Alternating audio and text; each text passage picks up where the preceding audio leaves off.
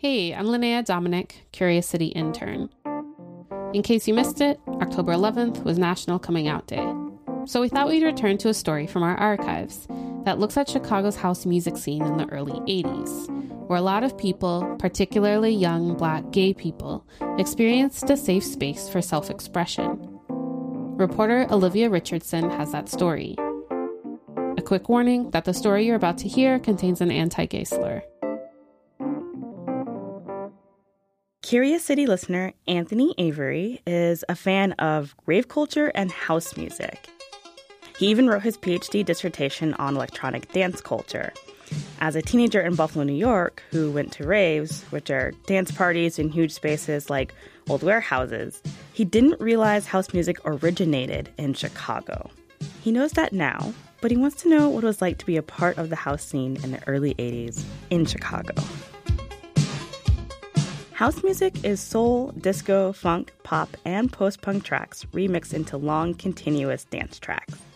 The two most prominent house clubs in those early years were the Power Plant and the Warehouse. That's where lots of people say house gets its name, like warehouse.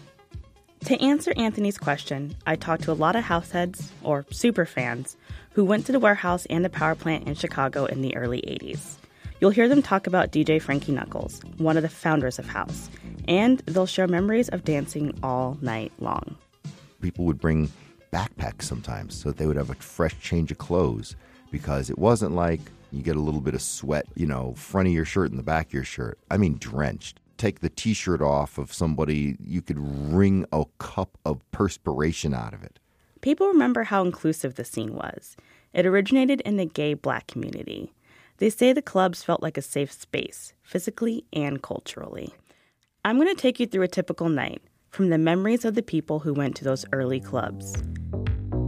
People like Charles Matlock, who runs a dance music archive and trained as a DJ under Frankie Knuckles. When he first started going to the Warehouse, he was under 18, so he got a fake ID to get in. He says first, you had to get there. I would have to wait until my mom would go to sleep. So midnight or so, she's nodding off. I would sneak out, usually the back door. I would leave the door kind of sort of not totally locked.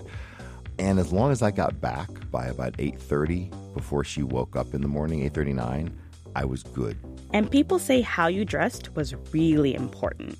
We took great care and effort into ensuring that whatever we wore, however we cut our hair and all of that had to be completely unique. That's Kahari, a prominent Chicago musician who spent a lot of nights at both clubs. And he says how you dressed also had consequences. The Warehouse and the Power Plant weren't located where typical clubs were located at the time, and lots of people took public transportation and had to walk to get to them. Kahari says you might have been targeted along the way because of the way you dressed. Guys would wear blouses and kilts, a kind of dress that was associated with gay culture and homophobia. Gangbangers would be threatening us. They them house fags. That was a thing, because it was assumed that you were gay if you were doing house. So he says sometimes it felt unsafe. We were risking our lives to get to the party, literally to get to the party. And a lot of cats ran or got jumped or got beat on, it was serious. But it was worth it. It was we need to be where this music is, where our people are. Once you got to the club, people say you were safe. Even if gang members came in, violence was not allowed. Lori Branch, a house DJ who was in high school at the time, remembers feeling excited walking up to the club. You hear it, from blocks away, this kind of bass-heavy, magnetic, energy that's coming at you. Branch says the Warehouse and the Power Plant had almost no furniture or decor. They were mostly empty spaces with black walls and just a couple of strobes and a wall of speakers. And that was the point. The bare space allowed for an open atmosphere without pretensions. She said the music inside was loud. Everybody was dancing on the floor below. And then you would descend into this energy on the dance floor that was just would overtake you, and you didn't want to leave. For Branch, the warehouse was also a place to explore her sexuality. She was just realizing she liked girls. I had a boyfriend at the time, so I was really trying to figure it all out. But it was a safe place to do that. That certainly added to its appeal as a young person. In high school in the 80s, most people were not out. But inside the warehouse, things were different. I mean, I really hadn't seen gay people before, other than the few that I kind of knew here and there. So, to go into a place and be surrounded by folks who are kind of like a family you never had, was a pretty neat experience for me. And I could meet girls there. That was not something you could do in high school. Branch says that dancing was more important than socializing, gossiping, or trying to get dates. And Charles Matlock agrees. He says you could dance alone, you could dance with friends, you could dance with strangers. The first dance partner that I had at the power plant was this woman who I never knew her name. But I never said, hey, what's your name? And, you want to hang out? Because I had a girlfriend. No, I mean, we danced extremely well together, but that's the limit of us having fun. Matlock says the room would vibrate with the speakers that were designed to immerse a packed crowd, putting everyone into a feverish trance, moving almost as a whole. The wooden floors would bounce under dancing feet.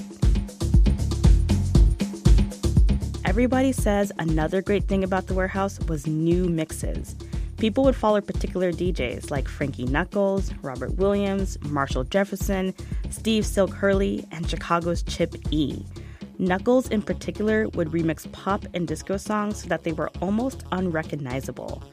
Charles Matlock found himself dancing to a song that had him entranced, and then realized it was a remixed version of a Michael Jackson song he previously thought he didn't care for.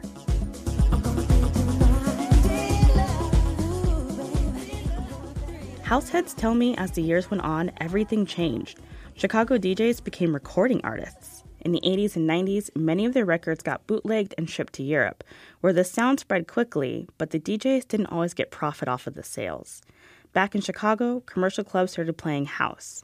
Celebrities like Madonna and Boy George would attend house parties. These clubs weren't like the warehouse or the power plant, and the black kids from there couldn't always get in. And there was discrimination. That's house DJ Darlene Jackson. You could want to go to some club on the north side or something like that, and they just wouldn't let you in. So they had a specific door policy about who could come in and who couldn't. But Darlene says that some people continue to find and create their own underground spaces or dance away at clubs where they could. Some people even open up their homes to let people dance. And you can still hear that old school soul funk sound and some modern sounds at places like Chosen Few Picnic, a house party of 50,000 located in Jackson Park, where househeads like Charles Matlock are still sweating and bringing their grandbabies, nieces, and nephews to get hooked on house.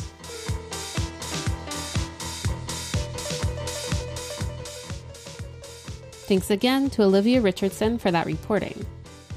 And by the way, the Chosen Few Picnic did take place this summer, but it was virtual. An estimated 100,000 people live streamed the event.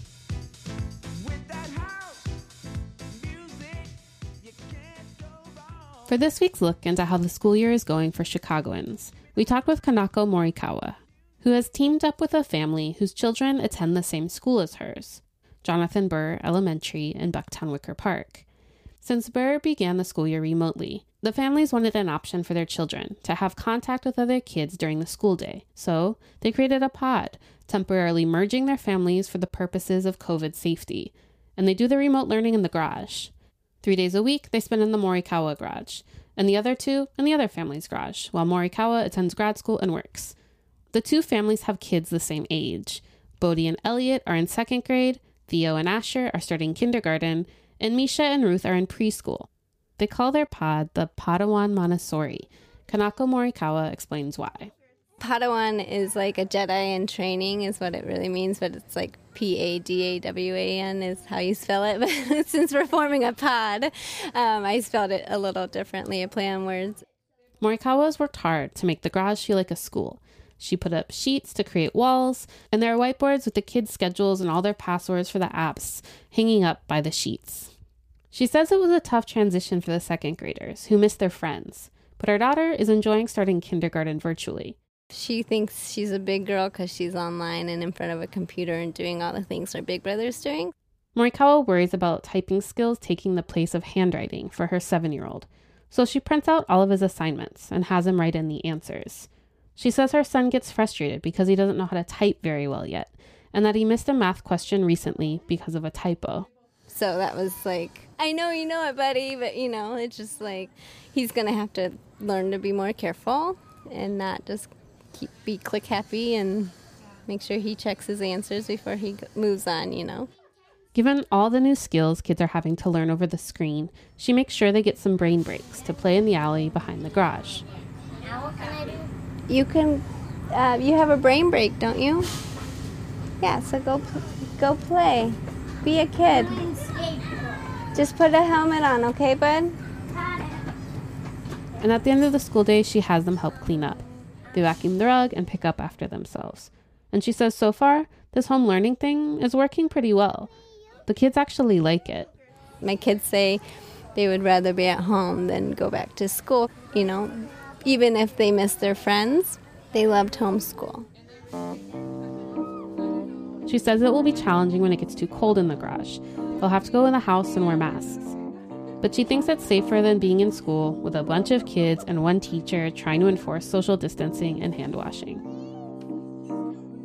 We'd love to hear from you about how you're handling this uncertainty and what preparations you're making for winter. Send us an email at curiouscity@wbez.org or leave us a voicemail at 888-789-7752.